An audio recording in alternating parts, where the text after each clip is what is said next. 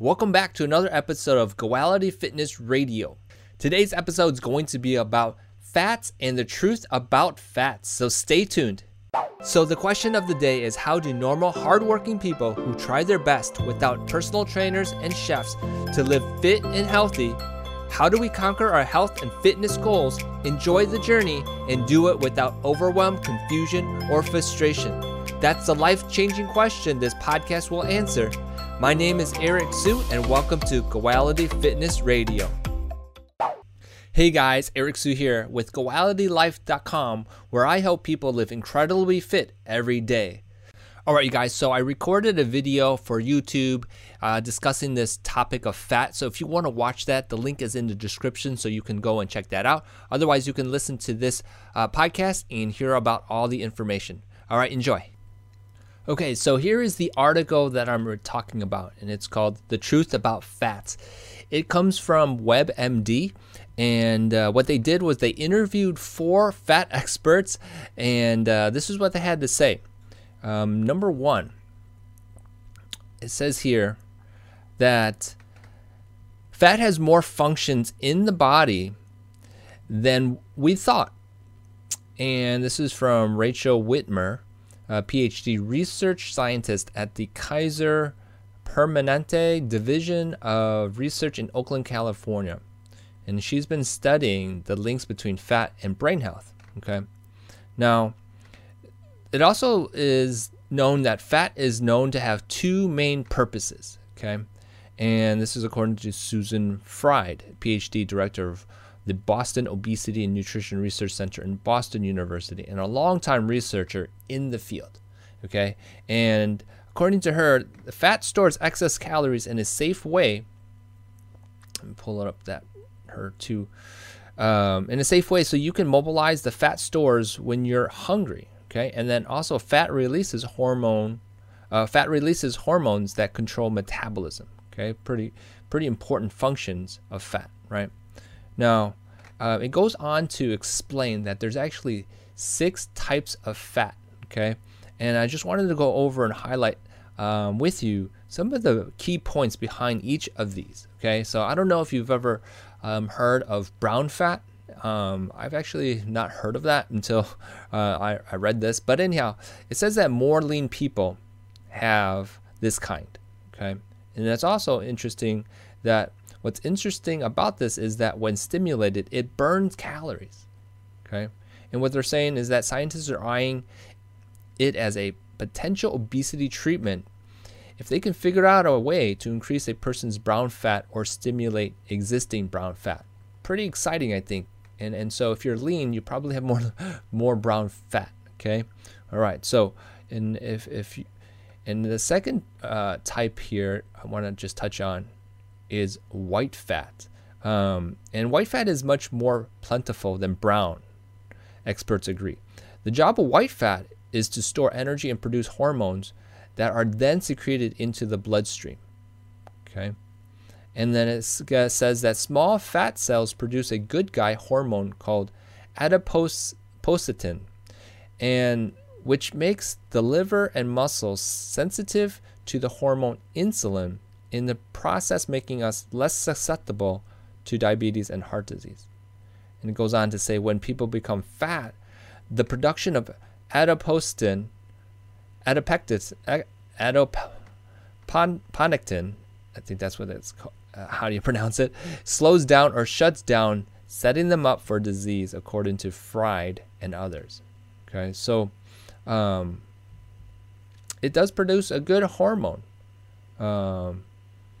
And adiponectin is a good thing. Okay, so let's keep that in mind about white fat. Okay, all right. The next fat is subcutaneous. You may have heard of this one. Subcutaneous is found directly under the skin. It's the fat that measured under skin fold calipers to estimate your total body fat. If you ever gone to a gym or health center and they've grabbed your skin and they measure your body fat, well, they grab the subcutaneous fat. Okay. Now, in terms of overall health, subcutaneous fat in the thighs and buttocks, for instance, may not be as bad as many have potential and may have some potential benefits, says Cyprus. It may not cause as many problems as other types of fat, specifically the deeper visceral fat, he says. Okay. Now, something he also says, but subcutaneous cells on the belly may be another story, says Fried. There's emerging evidence that the danger of big bellies lies not only in the deep visceral fat, but also the subcutaneous fat. Okay, so if you have a big belly, you have to be careful because that might be a sign of a lot of visceral fat. Okay, and speaking of visceral fat, that's the next type, which is visceral or deep fat wraps around the inner organs and spells trouble for your health. So if you have a big belly, this is not good. Okay, so visceral fat is thought to play a larger role in insulin resistance, which boosts risks of diabetes than other fats. Now, Whitmer investigated a link between visceral fat and dementia, actually. In a study, she evaluated the records of more than 6,500 members of Kaiser's Permanente of North California, a large health maintenance organization, for an average of 36 years from the time they were in their 40s until they were in their 70s. And the records included details on height, weight, and belly diameter, a reflection of the amount of visceral fat. Those with the biggest bellies had a higher risk of dementia than those with smaller bellies. The link was true even for people with excess belly fat but overall of normal height. Okay, so there is a relationship between visceral fat, big bellies, and dementia. Okay, all right. So now speaking of belly, okay, there's belly fat. Okay, now it says here belly fat has gotten a mostly deserved reputation as an unhealthy fat. Okay, understandably, the belly fat is both visceral and subcutaneous. Says Kristen Gill Harrison, MD, MPH, and assistant professor of medicine at Wake Forest University School of Medicine, Winston-Salem, North Carolina. Now, we don't have a perfect way yet to determine which of belly fat is subcutaneous or visceral, except by CT scan, but that's not cost effective, she says. But if you got an oversized belly, figuring out how much is visceral and how much is subcutaneous isn't as important as recognizing a big belly is unhealthy, she says. How big is too big? Women with a waist circumference more than 35 inches and men with a waist circumference more than 40 inches are at an increased disease risk. Okay? And so you have to be careful about your waist size. Now, abdominal fat is viewed as a bigger health risk than hip or thigh fat, Whitmer and other experts say. And that could mean having a worse effect on insulin resistance, boosting the risk of diabetes, and a worse effect on blood lipids, boosting heart and stroke risks. Okay, so we've got to watch out for this belly fat, abdominal fat. Okay, all right, let's move on. There is something called thigh and buttocks fat. Now, unsightliness aside, emerging evidence suggests that pear-shaped women are protected from metabolic disease compared to big-bellied people, said Fried. Thigh fat and butt fat might be good, she says, referring to the area's stores of subcutaneous fat. But the benefit of women's being pear-shaped may stop at menopause, when women tend to deposit more fat in the abdomen.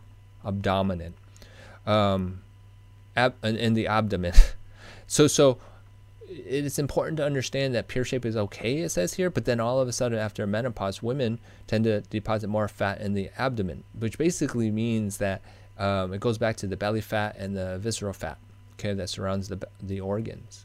All right, so now they go into this area of weight loss and fat loss, okay, and how it works. So they say, so when you lose weight, what kind or kinds of fat do you shed? And she says you're losing white fat, okay? People tend to lose evenly all over, though, okay? The results change a bit. However, if you add workouts to your calorie reduction, she says, if you exercise plus diet, you will tend to lose slightly more visceral fat from your belly, okay? Which is good, right? You want to reduce that visceral fat from your belly specifically. And when you're and to basically conclude that we're at an exciting point in science, echoing the input from other scientists in the field. Now, Whitmer and other experts, Whitmer and others expect more discoveries about fat of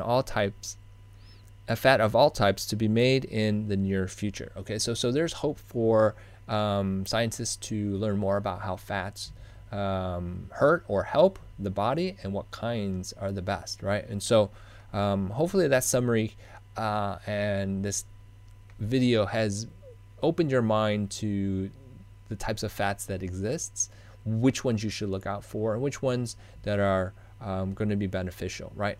All right, so I hope you guys learned something about fat, and I made this video also to bring your attention to the fitness side of things, and I want to share with you what I've created to help you burn some of that excess fat that you might have, okay?